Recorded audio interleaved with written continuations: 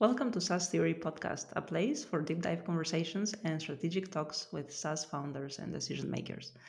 Today we're joined by Vedran Rasic, who's based in Canada. He's currently the co-founder and CEO at LeadDelta.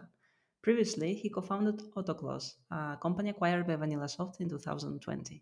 Apart from starting and selling companies, he's also investing and buying software startups and indie projects. And by the way, he's in my top 10 people to follow on LinkedIn. He's sharing lots of interesting insights and stories.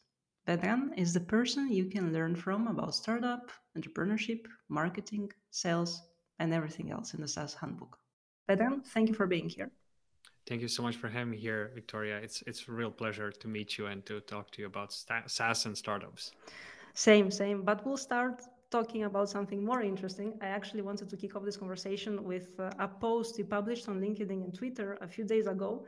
But I won't do that because a few minutes ago, I saw another post you published on LinkedIn, which is hugely personal because you said that on this day, 2018, your wife and you landed in Canada. And prior to that, you had, oh my God, what a story. Like the whole world crashed on your shoulders, full of struggles, with problems. Can you tell a little bit? I know that it's an intimate story, but this will help us understand you better. Could you tell me more about this story? No, absolutely. And in all honesty, it's just weird on so many levels because I did want to share. I had a strong push to share for a few years, but I just kept postponing. And but we do have it in our calendar, kind of to celebrate the date because it's not like moving to another country like 100 years ago. However, it is important because we embarked on a journey as a team, my wife and I, and that's why it's so important. And it also happens to be a Saint Sava Day, which is a big educational reformist from the 10th, 11th century. It kind of it has different symbols. But going back to your question, so I figured out if I want to do business at mass scale in 2016, 2017, I really wanted to go to North America because I figured out that the system, the people you meet there, the marketplace, and all that is just potent for business. And so I always wanted to try myself out in a much bigger market because all the way up to that point, I was mainly in Central Eastern Europe, Serbia, Croatia, Austria, and a little bit of Germany and Switzerland. So I was in that area basically operating. And I told back then my girlfriend, I'm like, I'm going to Canada, and in 6 months we're going to be together. I'm going to figure it out, and it's all going to be good. And she trusted me, but she was also like, what the hell, right? So 6 months in, we have some initial funding. We're building a product. It's a beautiful looking product. It's a web app, mobile app, iOS, Android, you name it. We have it all. However, we don't have a business model, right? And we burned through $150,000, if not more. I was the operating officer, and basically I was running the whole operation. And I was pretty lonely in that whole business. I was interviewing different investors, like trying to really get to the bottom what do we need to make a pivot and to make it. But we couldn't sell, we couldn't get any funding, and eventually we had to shut down the operation. But that's not it, right? That's just piece of a bigger problem, which is I had a huge leg and back problem. It hurt me basically every evening, and I couldn't sleep. I just couldn't sleep. And I had zero health problems before, and thank God, right? And I didn't have any issues. So, anyways, I had to pack up my stuff. I'm completely financially broke. Health is like is not in a good condition for sure. And you're going back to your country, and it almost feels like you're a failure, right? But I just knew that that's number one thing that I can't let cloud my judgment. So that was the only thing that I said, like, that's not factual. This is in a time, if you look at 100 years or 50 years, this is just 1 year or 1 month, and it's just irrelevant, right? And so I figured out who my supporters are. So people who give me good, help me to come to a good conclusion, good conclusions, and have good judgment. Everybody else, I basically left aside. So there was a huge, a big move, right?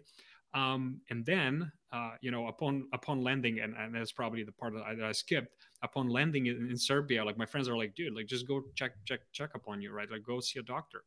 And what they figured out is I have something. And this is the worst thing they tell you, right? Especially to an entrepreneur who is like, in a way, we like to control things. We like to make sure we know we're in the known. And so for the whole day, they're like researching and doing things and nodding their heads. And I'm like, come on, just tell me, tell me you're gonna die tomorrow, but at least I can prepare, right? Whatever. So, and it turns out to be like a tumor on my hip. They can't reach it out. It hurts like hell, and it's just gonna get worse. And they don't really know what to do. They give me medicine. In all honesty, you take one pill, it's everything's perfect, right? Like you take one pill, it's done, no pain. But then I figured out like that's not the right thing to do. So I skipped drinking pills and whatnot, and I just I maintain the pain as much as I can with food and exercise, stretching, and things like that. But then I got a call from Google to go to Dublin for an interview, um, for a director of Adriatic region position. I forgot in which department. It's irrelevant at this point. And I'm in the finals. Okay, not bad. And as an entrepreneur, it might be interesting to share with your audience. Whenever I was in a big struggle, because I don't have any background, I don't have rich family or big bank account. I always looked for the B option, right? And I would always turn to big tech, and big tech would always say no. That includes Dropbox, that includes Google, like the big guys. Because whenever I go into a final round, it's always like there's something missing, right? And it's good. I mean, in all honesty, that's the best thing that could happen. But one thing that I didn't share in my post, which is very interesting, is when I was on my plane back from Dublin to through Frankfurt to Belgrade airport, my doctor was in there. And I mean, obviously you can share all the things in a LinkedIn post, and that's one of the funny stories. And he's like, "Man, what the hell are you doing? Like you're sick." And I'm like, "Don't ask. Like I can't be in a single spot." So anyways, and one thing that I can share here with people is like, doctors are human beings. Okay, so that means that they're extremely smart. They also make mistakes. So if you want to help yourself, uh, and you speak English, do read studies. Don't read the easy peasy thing. Like read studies, try and understand the issue, and be a healthy participant in that conversation with a doctor without obviously overstepping the borders, because that will help them stay awake and alert. So what we managed to figure out between a team of doctors is that this has a potential to be benign, and and it looks like it could be, and it looks like it could shrink over time. So they said, listen, if it's an enormous pain, we'll do a surgery. And if not, try and keep up at it. And that's when we decided, F everything, let's pack up and just leave. Let's not stay into thinking what could be, if this and that, right? So let's just do it. And my wife and I, we packed up our stuff, like literally last dollars on the bank account. We invested in Airbnb and the plane, moved to Toronto. And there was a long description of that kind of story that took, I think, almost a year of just being in a vacuum. Um, and I mean, from since I first landed to Toronto until this got resolved, and we were together on this day 4 years ago in Toronto, and yeah, but that's a whole nother story. Then the new beginning, right? Yeah, and congratulations for that. I actually, first of all, I wanted to comment that wow, I mean, you had all the entire world on your shoulders, and you just decided to remove yourself from that space and just leave it and go start fresh. That's a very interesting mindset, that you put your brain in a completely new environment and you start doing things completely different, and this obviously has an impact on your day-to-day life, on your how you feel. It's a very interesting strategy. And One, it's brave. I appreciate that, Victoria. And so one thing there that I've learned from one of my friends and advisors and whatnot, is when you get so deep into a problem and you're trying to solve it and you can't, and the way the brain works, you really want to zoom out and relax a little bit. And the way I zoom out, and I recommend it to other entrepreneurs, is just look at the imagine your 300-year plan, Yeah. like really zoom out, because then what happens today and yesterday or maybe even tomorrow, it becomes completely irrelevant, right? And so I'm not saying stay there because that's called dreaming, but switch between very focused and very zoomed out kind of type of approach, mentality, however you want to call it. I It's think that I think that the owner of SoftBank, he came. I mean, he's doing this. He has this strategy. He oh, has really? like a 300-year plan, growth plan for Right. SoftBank, and he's taking all the decisions today, considering the long-term vision. Correct. Yeah, And I yeah. mean, it can be your family trust.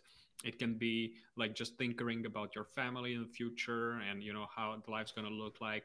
I mean, to me, it helped me also understand what are the key pillars of society and, you know, things like transportation, food, communication, right? Like the big pillars and how I want to think about the future. Because right now, sure, I'm in SaaS, I'm building products. I had some success up to 1 million ARR. I'm trying to push the boundaries, but I'm also thinking like what's going to be in like 10, 20, 30 years. And in all honesty, all that helps you, right? Because eventually things that you can influence, you cannot, you just can't. What you want to do is, again, remove everybody else that is a distraction in those moments of pain and just have your key uh, commandants or like your key supporters around you, because like they're the ones who are giving you energy and helping you solve the problem. Otherwise, just it's not going to work. You're just going to pity yourself, right? Like, and that's never good. So you landed in Canada, Yeah. and then Autoklose happened. And then Autoklose happened, exactly, because What's the story behind Autoklose? yeah, and it's actually my buddy Sean Finder. He actually shared that story. So one of the people that was with me from the beginning and that helped me come to Canada on that first startup is my really good friend Marco Dinic. So he moved to Canada right in the middle of the war when he was like very young. So he's really partially a Canadian. And so we worked together on the first project. It was very successful, and then I helped him build that second project, which I joined in Canada. And also he had a friend, Sean Finder, who I managed to hang out multiple times with, and we tinkered marketing and martech and sales, and like really trying to understand the landscape and how can we play within it. And so and we were meeting regularly. I'd say once a month. And crazy thing is, they would be always so focused on solving problems and whatnot that we never zoomed out. Like, what is he building? What am I intrinsically building? What do we care about, etc. So when I came back to Toronto, I had a couple of interviews. I was, interviewing founders, investors, and whatnot, and I didn't really like anything. And most of the offers were like not an industry or something I want to be involved in. And in all honesty, this is also one key lesson, because when it's hard, then you can see how strong you are, right? And where's the mindset at, etc. Because I wasn't afraid of working, but I just didn't want to spend another year or two or three in something that I intrinsically don't care about. In all honesty, I couldn't care less about the second, how do you say that, I even forgot, like the automotive secondary kind of second tier market. Like, I just couldn't care less. I didn't have a car up to I was 30, 31, right? Now I have it because I live in a house like far away from the stores in the city and whatnot. I always lived downtowns, and like I always made sure that proximity to work is like 5 to 10 minutes. Anyways, so like just don't get in things that you're not passionate about, like as simple as that. And so Sean did share, well, dude, I'm just starting a project and we've been building it in stealth mode for a year. I have a landing page and, I need my growth person. Would you like to join me? And I was like, sure, of course. And we immediately set out the plan. And in all honesty, the guys did lay out the options plan, and they wanted me at the table. But obviously, I had to fight for it and to earn it, which is exactly how it's supposed to be. So 6 months in, we'll launch the product in March 2018. We were already profitable, already had a very strong growth. And that's when I slowly took over the business side, or the revenue side of the operation. So yeah. For those who don't know, could you describe a little bit Autoklose? It's a sales It's a software. sales Yeah. engagement product. It was so we made a very we made a very cool distinction, I'd say, on the market, because at some point it became so popular to do multi-channel outreach, which is you have LinkedIn, you have email, and kind of bringing it all together in a single platform. Well, we said we're not going to do that. What we're going to do is email only. We believe in Mhm. email. You can use it every part of the way, from extremely cold to extremely warm. It saves time. It's a growth SaaS product, which means you can sell it quickly because everybody wants to grow, right? As the easiest thing to sell and market. Um, and the product was sort of a store of record, meaning once you have your data in there, you really don't want to go out. You don't want to churn. So it was a really cool product. And with the founding team and then the amazing team from Belgrade office, Toronto, etc. We managed to take it to 1 mil ARR, and it was completely bootstrapped. You offered subscription or enterprise plans? Subscription, Uh-huh. and so here's the best part. So um, it's very helpful in SaaS if you can have multiple products at different levels that you can offer to your users, so that you satisfy the your regular Joe, like a single person kind of type of business, um, and that you can satisfy teams and then even enterprises. We weren't on the enterprise side; we were mainly in the small business side. But there's plenty of business there, and the place where you come from, Pipedrive, right? So Pipedrive really worked with small teams and individuals, and they were hugely successful. So it's not really that you need to work with enterprise clients to have a successful SaaS. So we did have individual plans, we had team plans, and most importantly, we had the data.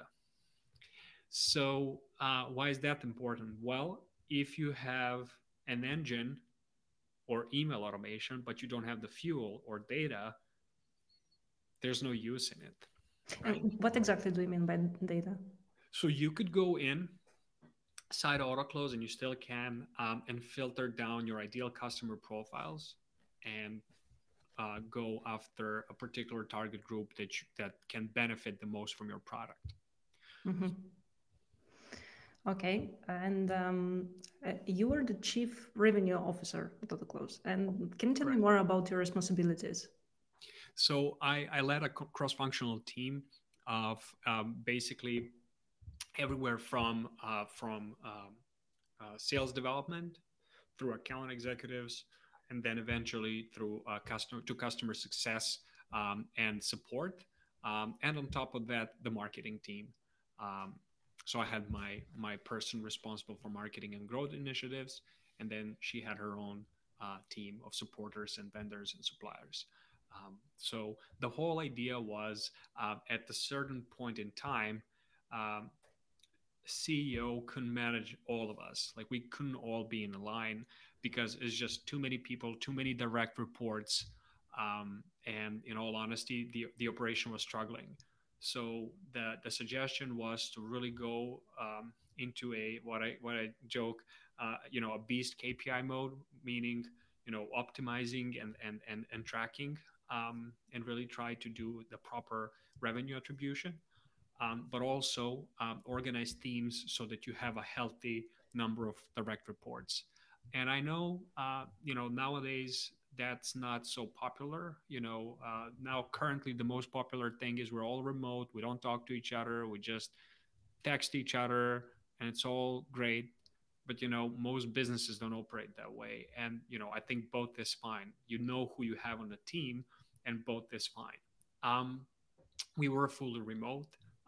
Well, as a matter of fact, we had an office downtown Toronto, Richmond Church, for a little while, and then we just dumped it, and we were completely remote from that moment on. And like I said, I led a cross-functional team mainly comprised of customer experience, sales, and marketing people.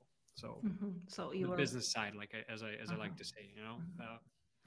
So you were working based on KPIs or OKRs, and more or So less. So once we got acquired, we moved into OKRs Mm. company wide, Mm. and the initiative came from one of our co-founders. Um, and while at Autoklose, the original team, we had a very simple KPI sheet. Well, not necessarily simple, but a KPI sheet that tracked leading and lagging indicators. Again, very lean on, because when you look at the financials, you have two approaches. You can look at an MRR, which is amazing, but in the first few months of a bootstrap company, all you care about is cash, right? So you calculate everything you see on the bank account, and that's what matters to you. So again, maybe not a popular opinion, but MRR is super important. And if you're looking for funding, you should optimize your organization for MRR and that the key metrics in unit economics. But if you are a bootstrap founder, I mean, the question is, can you survive the next month?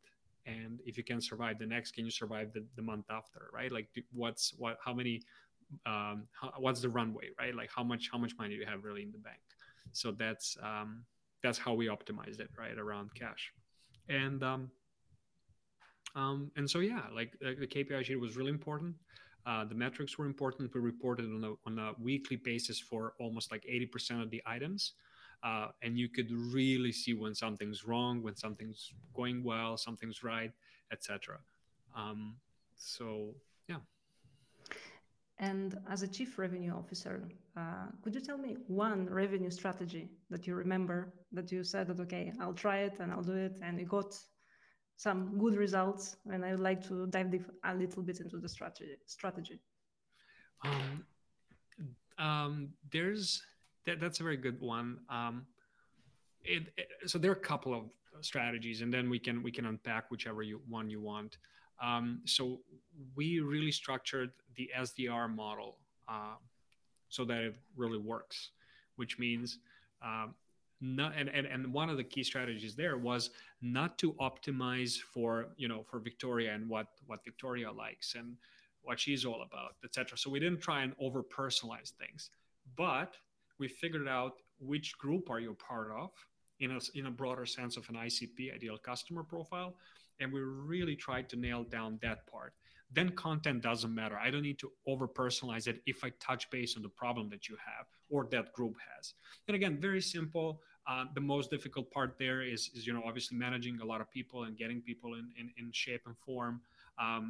Sometimes like 50-60% of that work can be boring, especially for people who are just entering the industry. So how do you keep them motivated? How do you organize the structures, etc.?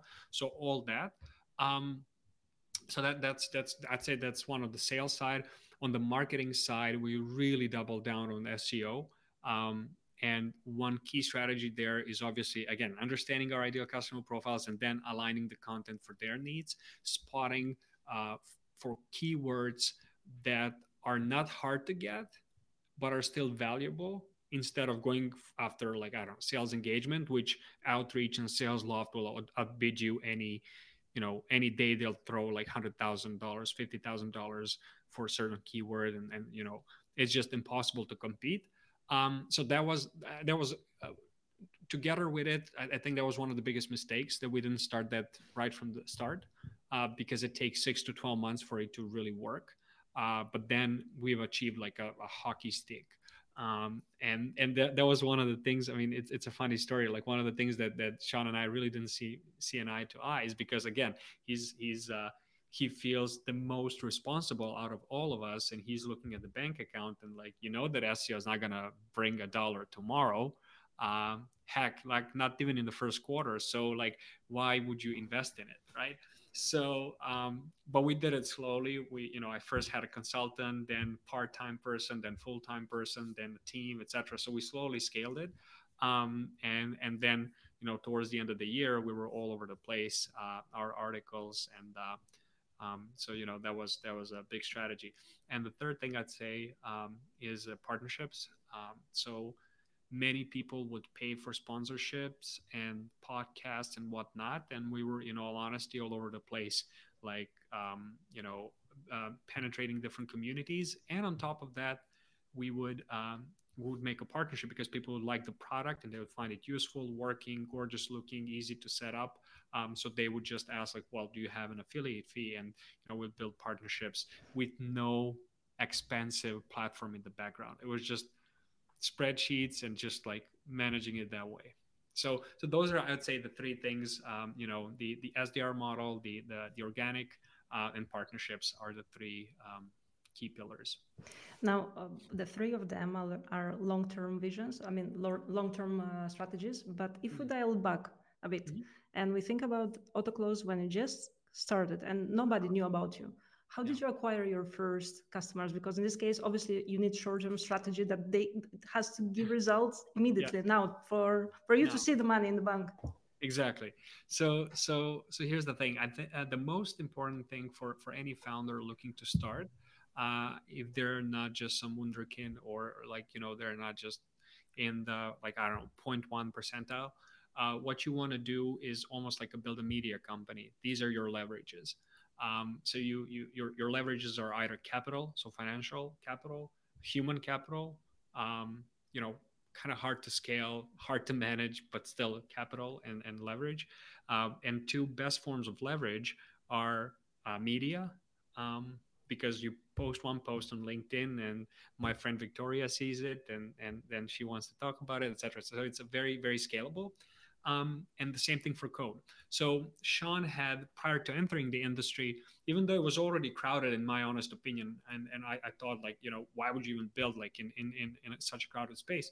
Well, because you have your own take on the problem, and you have a media behind you. So Sean already had a very developed, like, LinkedIn profile, social media. A lot of people already knew him from some other ventures. So I think for him, much like it's for me now in LeadDelta, it's very easy to acquire those first few 50 or 100 users. For instance, when we launched a closed beta for LeadDelta, and I had so many bugs. Like, I mean, you wouldn't believe, like, the platform didn't really work and just horrible experience. I had like over 200 people, you know, my acquaintances and people around me that just signed up. So if you don't have that, maybe that's a better question. If you don't have a media lined up behind you, well, you definitely want to choose a single channel.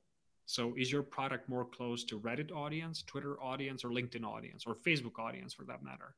Okay, so choose those. Maybe TikTok, but I don't understand that real well. So, anyways, so let's say those four. So you pick and choose one, and then, much like you said before we started the call, start engaging, start connecting, start sharing why are you an expert on the topic, and why should people follow you? Why should they care about you? So that has to be the first step. Otherwise, you need to find someone who has a good network to start, or you need to pay. I mean, I don't see really the fourth way. Like, I mean, because there's so many products on a daily basis. But now, because I have media behind me, and don't get me wrong, that's not easy. Like, it's hard to satisfy your community. So whenever I'm launching an ebook or something, it's not a freaking gimmick to get emails. I'm really trying to help. I try to design it properly, I try to word it properly so that it's useful, right? But at any given day, I go on product hunt, I launch something, I get supporters without any push, without any campaigns. Like, I get a whole bunch of support. And just recently, yesterday, we went on Product Hunt, and we have over 800 downloads of the ebook. So that's what the Okay, media can do. let's Anyways, go back. let's not get ahead of that because I have Exactly. some question about product For hunt. sure. For Yeah, sure. Let's stay we'll, focused. we'll, we'll still we're still at Autoklose. So when you Yes. built the company, did you have an exit strategy in mind? Did you plan to sell it fast, or No, it just happened? it just happened. Not at all. So we didn't have any strategies to sell it. It was a profitable business. The question was only, um, can you, so the cash on hand that you can get from a sale, how fast can you get to that, right? um, and and listen, like, it's not really, so when you say it this way, for example, some would say, oh, you didn't believe enough in the product, this or that. um, but it's very easy to be very bold and to have a very strong opinion on the vision of the future. In my mind, those people get hurt the most, because you can raise capital, you can, um, confuse the investors and cloud their judgment because you're charismatic, you look great, and you're selling great. Um, but it's much better if you start tiny. So I have a very big, bold vision about LeadDelta, but in all honesty, it's a Chrome extension. Same thing for Autoklose, right? Like it was an email automation tool. That's it. That's what it was. But we had a strong opinion and a vision of how the sales world should look like and where's the future. How's the future looking like? And then this opportunity came up. It was COVID, um, and we thought, this might be a better option. And so yeah, we had a debate. We figured it out, like multiple conversations with the other company between us, and that's it. That I mean, there's no like, oh, we planned it perfectly. I'm sure there are people like that, but not as much as the audience would think. But how exactly it happened? I mean, Yeah. VanillaSoft approached you, Mm-hmm. they sent you an email, they called Yeah. you.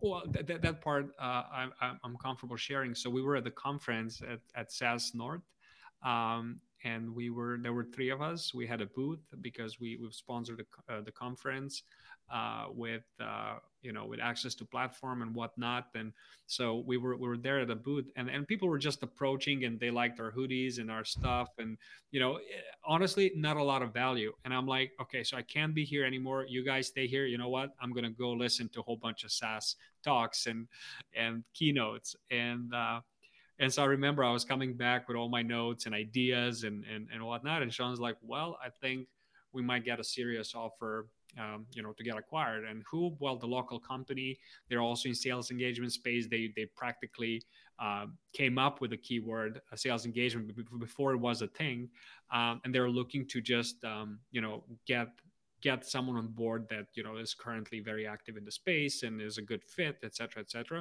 And honestly, the conversation never ceased to exist, right? Like we continuously talked, and for the next 6 months, we well, in all honesty, I think it was even the full year of conversations back and forth, back and forth, back and forth. And here's one piece of an advice for founders. Um, if I'm to do anything remotely similar, I like to say that I'd have my deal godfathers. What does that mean? Well, I'll have my advisors that I will pay with a success fee that will help set up the framework of the conversation, because you waste so much time and energy there. You can't be focused on growth and selling the company and managing the team and finding the capital. Like, this is just too much. You're either growing or you're looking to sell, right? Like it's hard to do both. So I'd much rather outsource this to a trustworthy person or group of people, and have them set up the framework and have them set up, you know, um, get it almost to the finish line so that then I can jump in and have the most value for my time. Otherwise, the operation is suffering. You're not growing as much. You're not hitting targets because it's just hard to do it all together, right? Um, and when founders tell me, "Oh, I'm gonna go raise capital and I'm gonna grow at a certain rate and I'm gonna do this and then," I'm like, not gonna happen unless you can multiply yourself, unless you have 4 founders, 5 founders, unless you have advisors, etc. Because it's hard. It's a job like any other, looking to get acquired, looking for funding, right? So, yeah, I'm not sure if you're familiar with Hopin. hop in, yes. Yeah, it's like the fastest growing startup in the Yes. whole history. Like almost Really? Okay. they have a valuation of 8 billion almost in 2 years. Oh, wow. But yeah, but the founder said that he sent like thousands of emails to investors. I mean, he had the Mhm. wrong approach, the wrong strategy. He was Yeah. trying to reach out by himself. Mhm. Then he said that actually the strategy is that you have to know somebody who knows somebody, and this somebody will introduce you to somebody, and this is Yes. how you get an investment. But it's Absolutely. extremely difficult. Absolutely. I mean, and that's why we're so passionate about LeadDelta, because that's why we want to make this easier for all of us. But again, going back to the topic, I think it's just super hard. Like, and people know people, and if you are just a little hermit in a basement, like, and you're just grinding it out, that's awesome. But unless you share it with other human beings, no matter what it is, like, is it sales, is it hiring?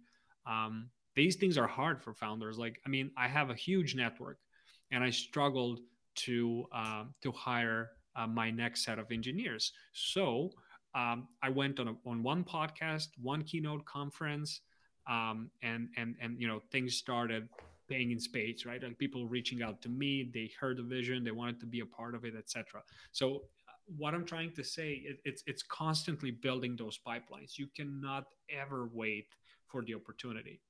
You have to be positioned that you're open to like everything all the time, and you just keep collecting contacts. Or like I said, very straightforward, you know that you're not the person for it. You know that you're not good, because some people are just, they're not good with other people. Like they're much better with code and technology. I'm not saying that means every developer is like that or every salesperson is the other way around. I'm just saying that there's people who just don't like that. So make sure you have an advisor or a co-founder that can handle that part, because it's so important. So now we are in the acquisition process. Can you tell me a little bit about the logistics? I know that it's very problematic to have everything in order, the finances. I mean, can we speak generally about the We, entire acquisition process? yeah, we can speak in general terms. In all honesty, it really depends. But first things first, you want to make sure. And I'll okay, so I'll give you. Um, I'll jump in and share some of the things that are generally not good, and I'll just talk overall about the process, right? Because it can be very quick. It can be like a month or two, and all you want to so you got to make sure you have a clean cap table. It's very clear who's in the business, who are the founders, how much and why, they own certain things. And you also want to make sure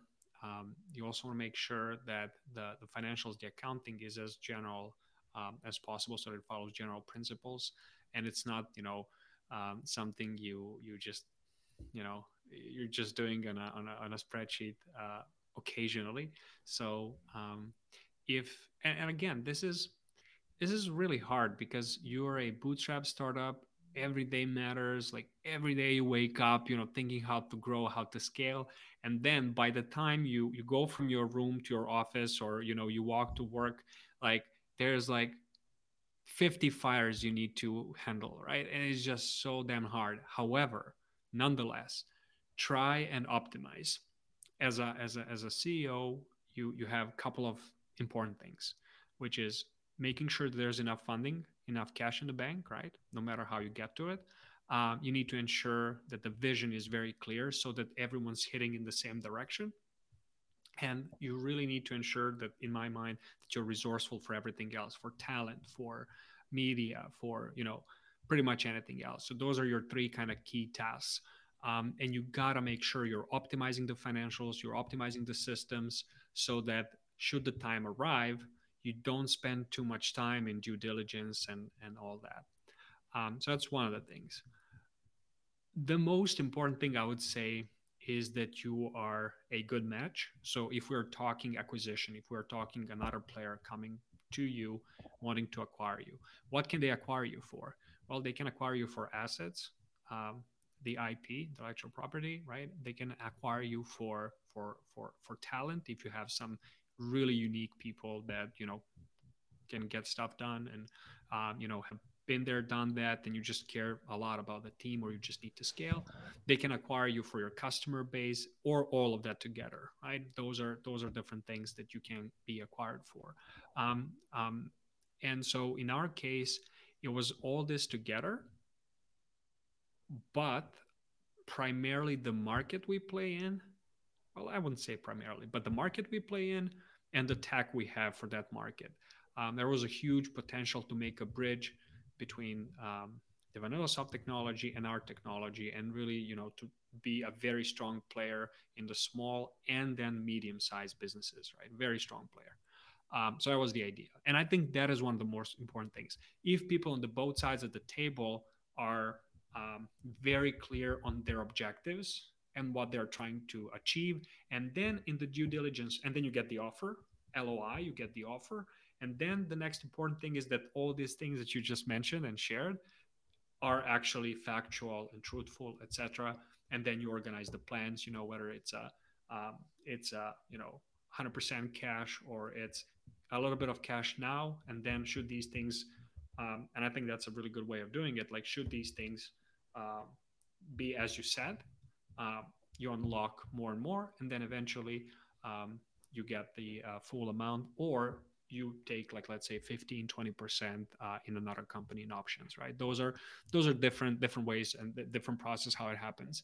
But you know, for it's just in every respect, I believe that sharing cake, and first growing cake and then sharing it, is the most important thing.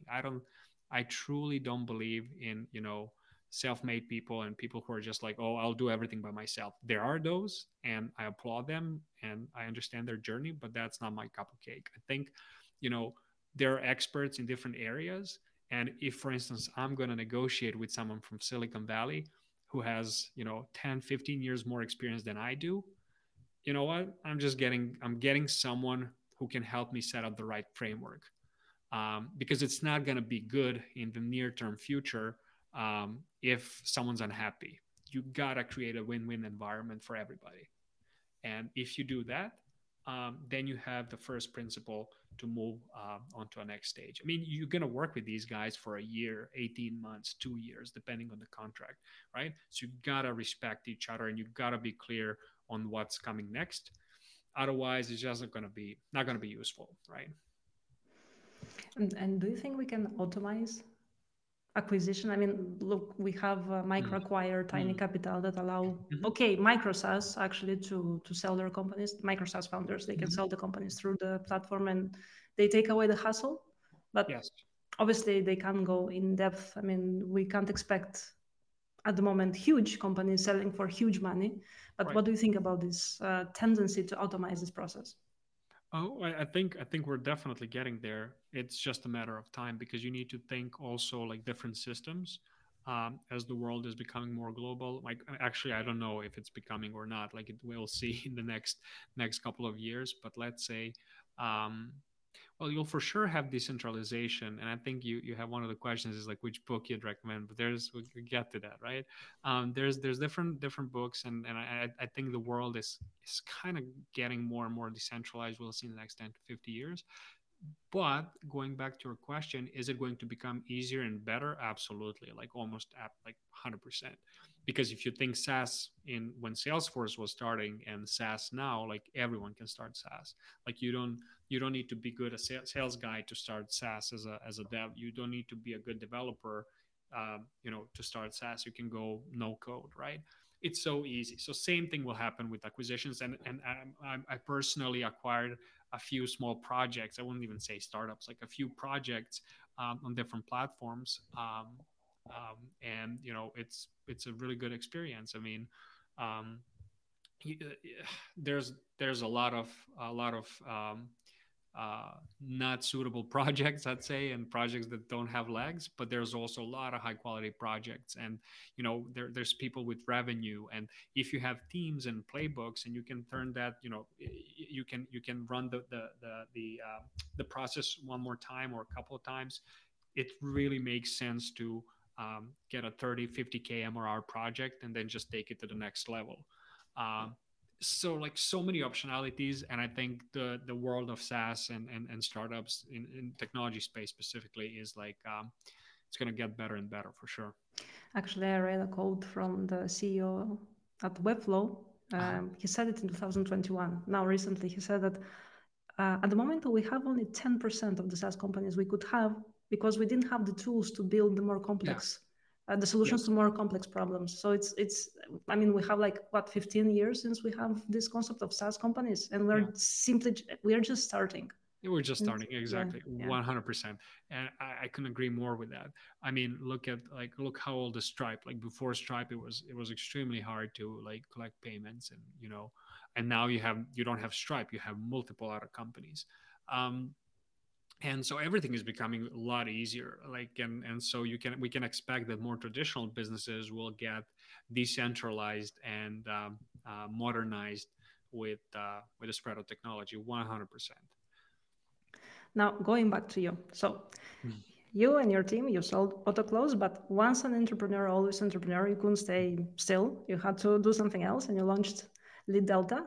So I Right. would like for you to tell me a little bit about LeadDelta and the story behind it. How did you come up with this idea? No, absolutely.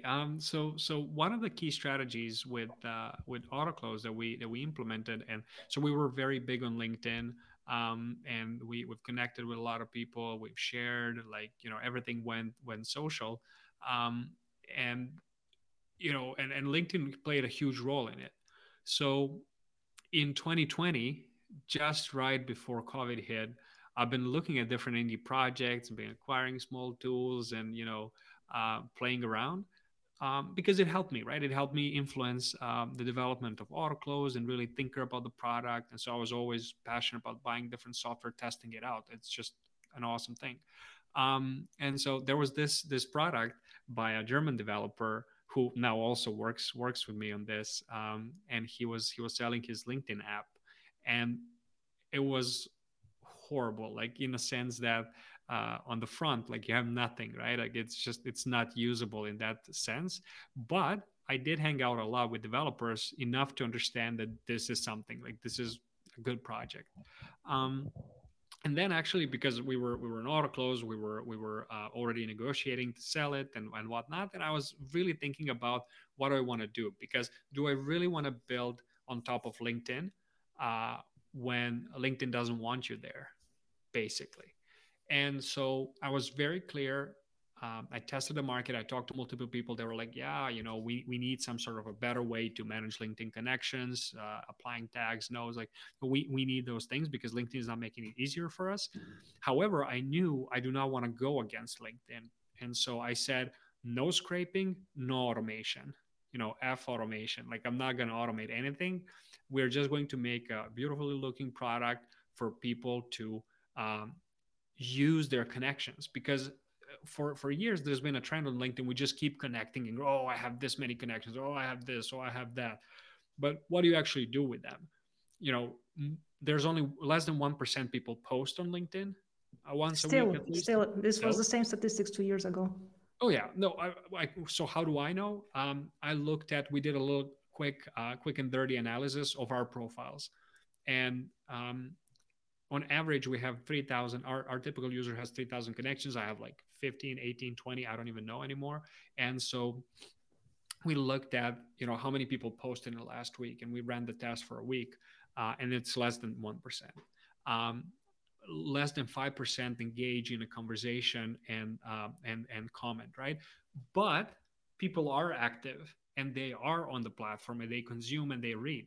So our whole premise was, let's make LinkedIn a better place. Less spam, less red alerts and noisy stuff, and more professionals being proactive about the platform. So we went out with a simple table, almost like a CRM, social CRM, that's, guess what, not empty.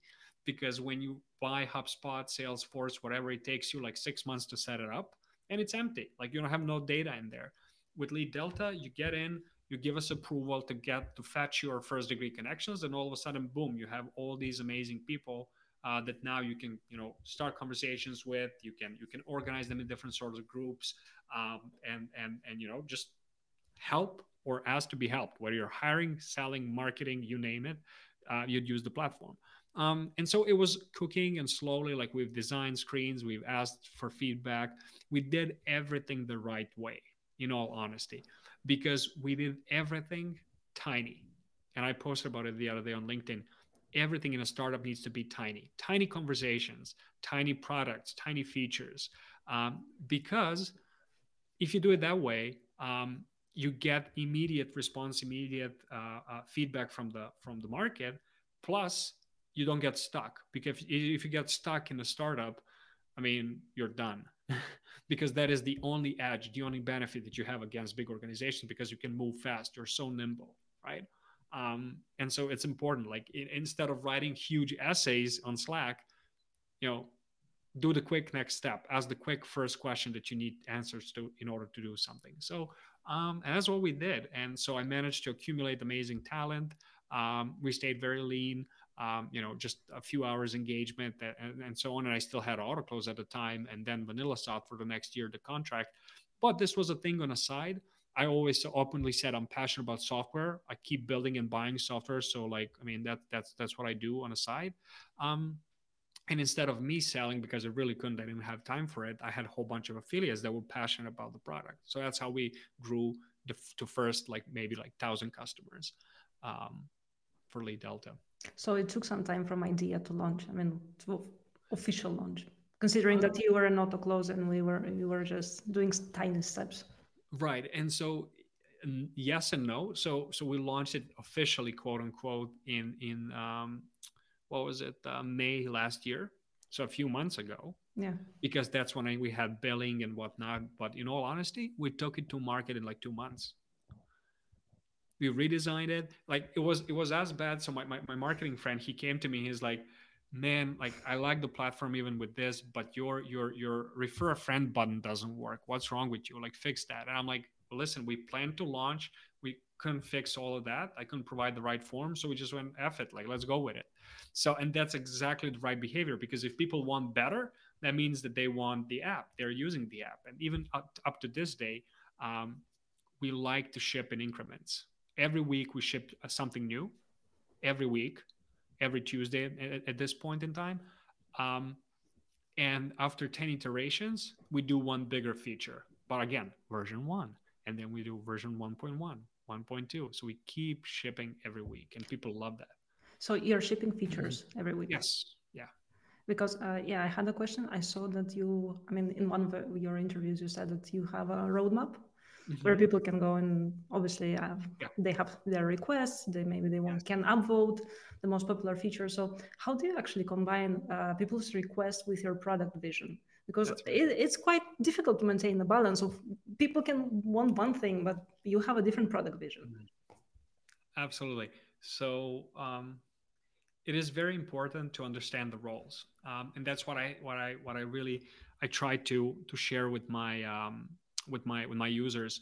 I try to share with them that, um, you know how Henry Ford says, Yeah, what users want, right? They yeah, a want a horse at faster the horse, yeah, faster yeah. horse, right? So same thing here. So what they want colors on tags. They want uh, and or they want like, so they want everything about tags. They want to turn my business into a tag feature, but and that's fine. You should not be annoyed. You should educate your customers or users, however you want to call them, that you are the expert, but they're the users, meaning they have problems. So they need to talk about their problems, their past behavior, and what they miss about the product, what they miss on the market, and how can we improve their process is basically the question. Can we save them money? Can we make them money? Can we um, you know um, can we comply with certain law and legal and help them that way? Can we save them time? Whatever it is, right? Like that is the key question. So what we try and do is we respectfully, um, we answer to every comment, and we answer with a question, right? We want to learn a bit more about it, and then usually we arrive at the same conclusion, because again, you're a customer, I'm a customer, we're human beings, right? So it's if we're rational about it, and if we walk through it together, we probably will arrive at the same conclusion. So it's not that hard, and in all honesty, it's one of the reasons why people love LeadDelta, because they're such a huge part of it, right? They're a big part of our roadmap, and how the future looks like. So yeah. They feel they're participating in the growth And of the they product. absolutely are, Yeah, exactly. yeah. And Yeah. also, I heard you saying during one interview that you had like around 80 Zoom calls when you launched the Delta to Yes. understand. You were searching for patterns, you were searching for use cases. I mean, that's a very interesting strategy because also Yes. people they get to know a little bit more about LeadDelta. And you actually said that you had like a demo session of 60 seconds, like 1 minute, because there wasn't too much to show, but you Yeah. used the rest of the time to just pick the brain Yeah. of your leads. Can you tell me more about that? No, absolutely. And it's exactly how it was. Um, so most of the first users, again, it's a plain platform. What I mean, there's nothing to demo. However, I use that as a kind of strategy to really get to know them, and kind of learn more about the product. And you got to think of your early customers, early users, as pioneers, leaders on the market. Like no formed professional, or someone who's I mean, I don't know how to know how to describe. Like no person that doesn't like to try new things will be your early customer. So your early customers are already okay with you not working with things, but what they are not okay with is you not giving a damn about them. They're not okay with that. So to me, it was always okay to spend like 5, 10, 15 minutes at most with my customers because I save them time, I save myself a time, I get to learn something about them and how they use LinkedIn and other networking platforms. And it was just awesome. And I, in all honesty, um, I didn't prepare much for the call. I had 3 questions, like I don't even remember. Like it was, um, how'd you come to LeadDelta? What problem did you expect it's going to solve? How do you use LinkedIn? What do you use LinkedIn for? Things like that. So I had like 3 to 5 standard questions that are more open-ended questions. Like there's no like list, yes, no list, because you never know where the conversation will take you. Because what you want to do is you want to ask that first why, so take them one step back before the solution and then do a couple more, not necessarily whys, but take them a couple of steps back. So while they were walking to the store to pick something up, what was on their mind? Why did they even start walking towards the store? Why did they even wake up that morning and like went about their business, right? Like those are the key details. Then you really understand the mindset. Then you really understand what the core problem is. And um, so those were the type of conversations. And in all honesty, I got really comfortable with them. So I would record, share with my team. That was awesome. Some of the users, I was just mind blown on the call because again, I didn't prepare too much for the call, not to have um, any judgment about their roles and etc. So I would just look who they are and whatnot. And before one call, I had an ex chief operating officer of Bosch, Germany. And I was like, holy crap, right? Like, I mean, wow, how did he even hear about us? And so and then I had like executive at Visa, New York, and I had like a whole bunch of people like that from Silicon Valley, some CEOs and Texas based kind of famous CEOs. And I'm like, wow. I mean, first you're embarrassed, um, and you're like, why are they even using this, right? Like you're in denial that what you have is useful to somebody, but then also like it was very motivational, right? Because and inspirational because these guys are like they have the problem that you are trying to solve, and this is when I learned that copywriting. Oh my god, like copywriting is amazing, like if you can literally test ideas with the proper copywriting. You don't have to do anything, and just follow the conversions. And if people are coming and sharing and inviting, etc., if they're impatient to get your product, I mean, copywriting is so awesome. you know, There's there's actually a strategy fake test. A uh-huh. company from France, actually, the founders they didn't have the product. They launched so many products, they failed. They said, okay, this time we'll validate the idea. So they created a dashboard, a fake dashboard, and they published it on Facebook on a group of entrepreneurs in France. And they got like 200 something comments, people saying, yes, yes, we want that. Where should we sign up? Yeah, And they didn't have the product. I mean, like this was just the design. So yeah, that's a very interesting approach.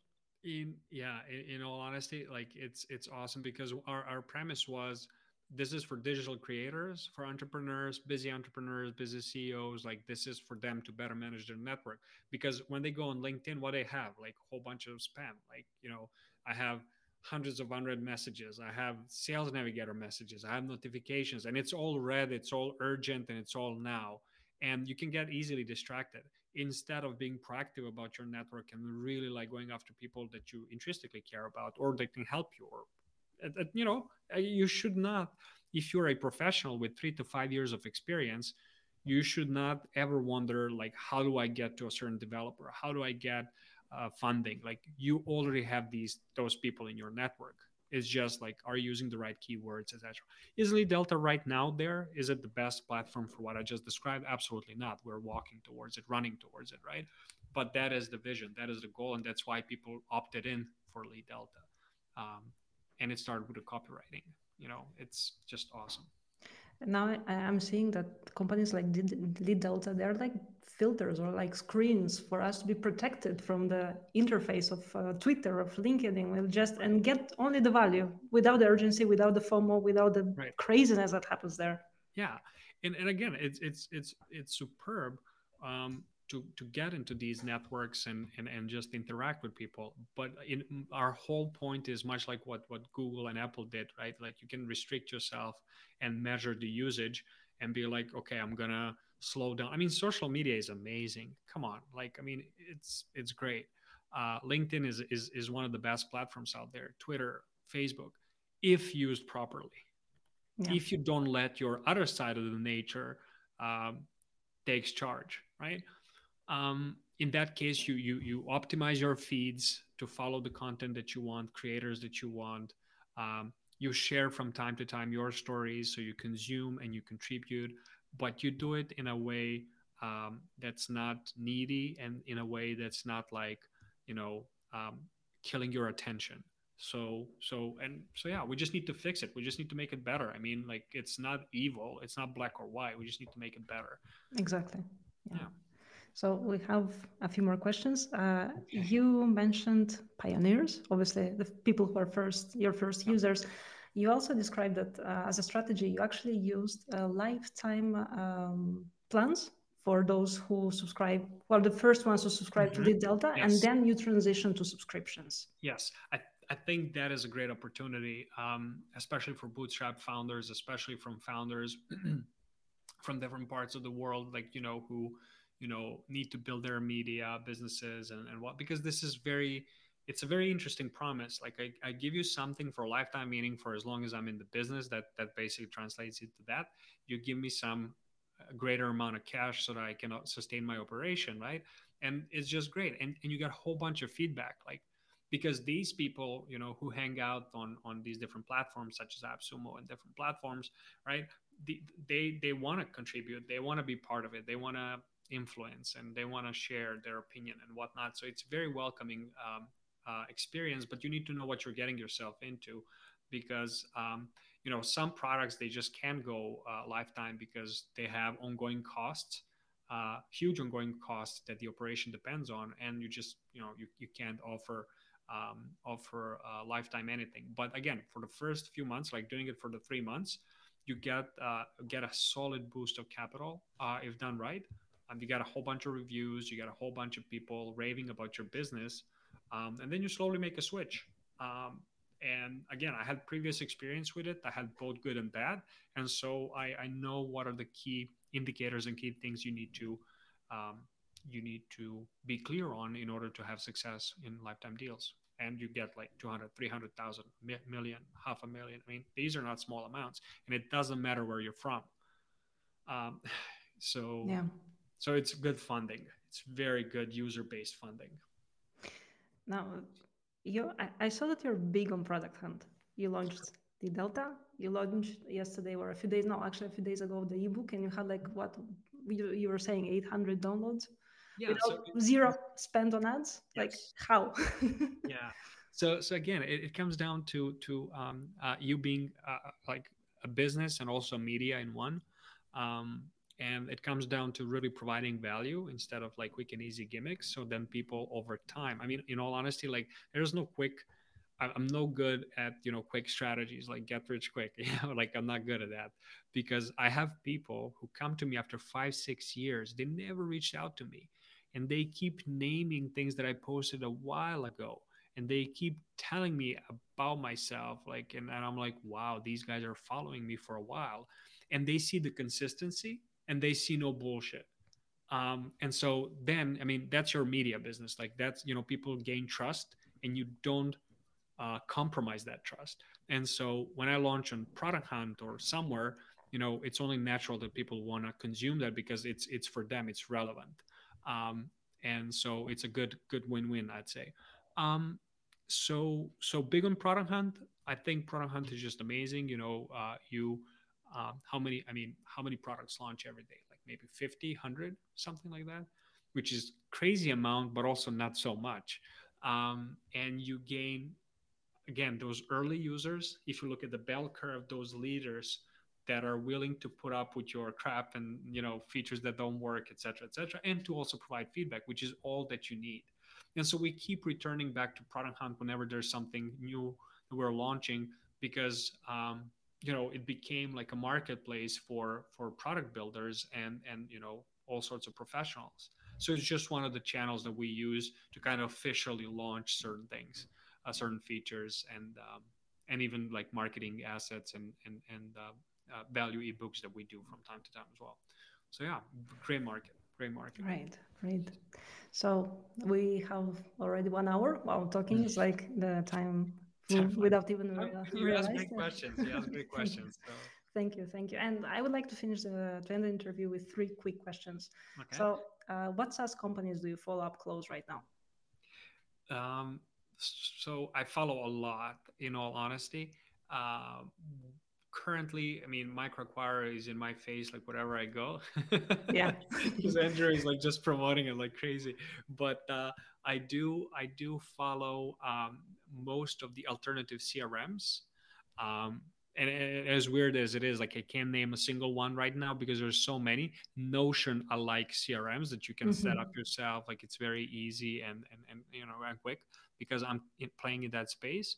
And Yeah, I mean, there's no particular, but I'm trying to actually hang out with founders a bit more. And so I do my lunches with founders usually. I do like 15, 20-minute calls with people and just kind of learn about their business and how they think.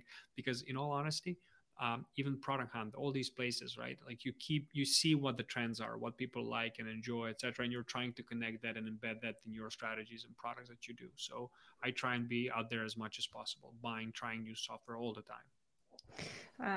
A tiny detour. You said in one of your LinkedIn posts that you missed out on lots of trends because you weren't studying trends. But as an Yes, entrepreneur, you have to study trends. So I'm correct. very, very like a person curiosity. What are the trends that you're studying right now or you're noticing right now? That's awesome. So I'm studying. I'm trying to understand crypto, like really, and NFTs, but beyond the hype, right? Because again, look at the best AR VR companies right now. They merged out of the hype because they were never even part of the hype. Like they understood the technology intrinsically and they built for it, right? So I think the future is decentralized in many ways. How I think about it, it's in very simplistic terms. I mean, look at the kids nowadays. Like they don't, they think that everything is a tablet or a mobile phone or a touch screen. And they enjoyed concerts on freaking Zoom. Like I'll never understand it because I'm not wired that way. But you know what? They are, and there will be concerts online. There will be virtual events. There will be virtual things. Um, I don't think it's black or white. It's just going to be virtual. Mm. Never. I don't think that's going to happen. But it's going to be prevalent. And so, how are we going to trade? Are we going to carry cash? So, what are we going to carry? We're going to carry crypto. Um, which crypto? I don't think even like Bitcoin founder or founders can tell you which one. But I mean that's how I think about it. And now I try and learn all the intricacy of the crypto. But I did completely, but like completely miss on AR VR. Like I didn't like I can't even remember what was before that. But that was yeah. So um, Internet of Things, right? Hmm. That was a big thing at once with Cisco systems and that whole. And again, like real businesses are emerging, but then the media companies and everybody else are just tweeting it. I mean, I had a call the other day, and a guy's like, "Oh, no, I'm a big on Bitcoin, crypto." Web 3.0, decentralized companies. You should do this with LeadDelta. You should do that. And I'm like listening, and I just can't believe because he literally mentioned all the buzzwords, including ML and AI, and I'm just like, guys, like just build value, and then once you stumble upon a problem, then you look for technology to solve it, and it might be AI, but it might be just I don't know tech from the 2000s. Like, who cares, right? Build the value, solve the problem. That is the key. And what I try and do is look at the trends. Both in the social aspect trends and the technological trends and the political trends, so that I can position myself, my family, my businesses around it properly. That's all that it is. And we can't be lazy about it. I was Oh lazy in no, my early 20s, but can't be lazy on that. great answer. Question number 2. What's your personal tech stack? Personal. Personal, yeah. Okay, so I am big on Google still. So I like all around G Suite or Google Workspace, including the calendar that I live in, sadly or happily. So I do use Slack even personally for funnily enough with my wife, like in our projects, it's on Slack. We also do use Notion. So Notion is amazing. It's something that you can easily tweak and organize. I use LeadDelta, personal Obviously. thing, obviously, because at the And moment they're, Mhm. they're saying it's like eating your dog food, but the Yeah. CEO at Miro, Andrei Kushit, he said, we're drinking our own champagne. Exactly, Yeah. that's Yeah. much better way of saying it. Yeah, exactly. So I'm literally looking at my computer, and I use Audible a lot. So I listen to a lot of books lately, and and I managed to implement the switch that in the morning I do business, but before bed I do like fiction and I do stories and Awesome. because for years I've been listening to business books and um, business stories like before bed, and it's the worst thing that you can do because what happens is you get out of the bed and you Just go go to work. work. Exactly. Yeah. Which is, yeah. My partner calls them handbooks. I won't buy you handbooks, manuals, buy No, fiction. Yeah. exactly. My And fix. the last question, since we're talking Yes. about books, Yeah. um, please recommend us some books. Doesn't matter, fiction, non-fiction. What what impressed you, and what would you recommend?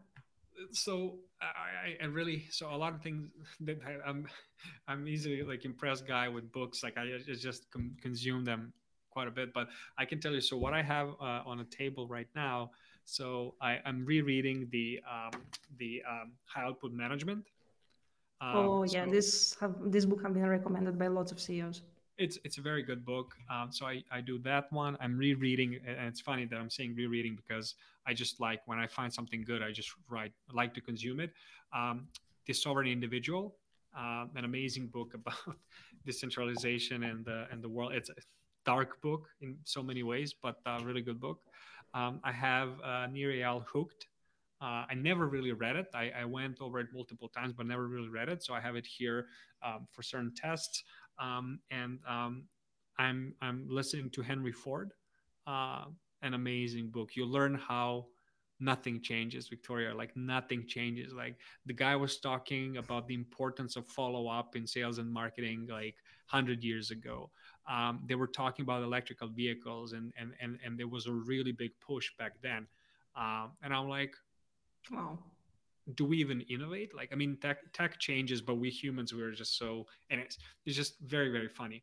And another thing that I do before bed is Sherlock Holmes. I really like Sherlock, Oh, and nice. so I'm just re-listening some audiobooks, and it's a good laugh before bed, and just it's awesome.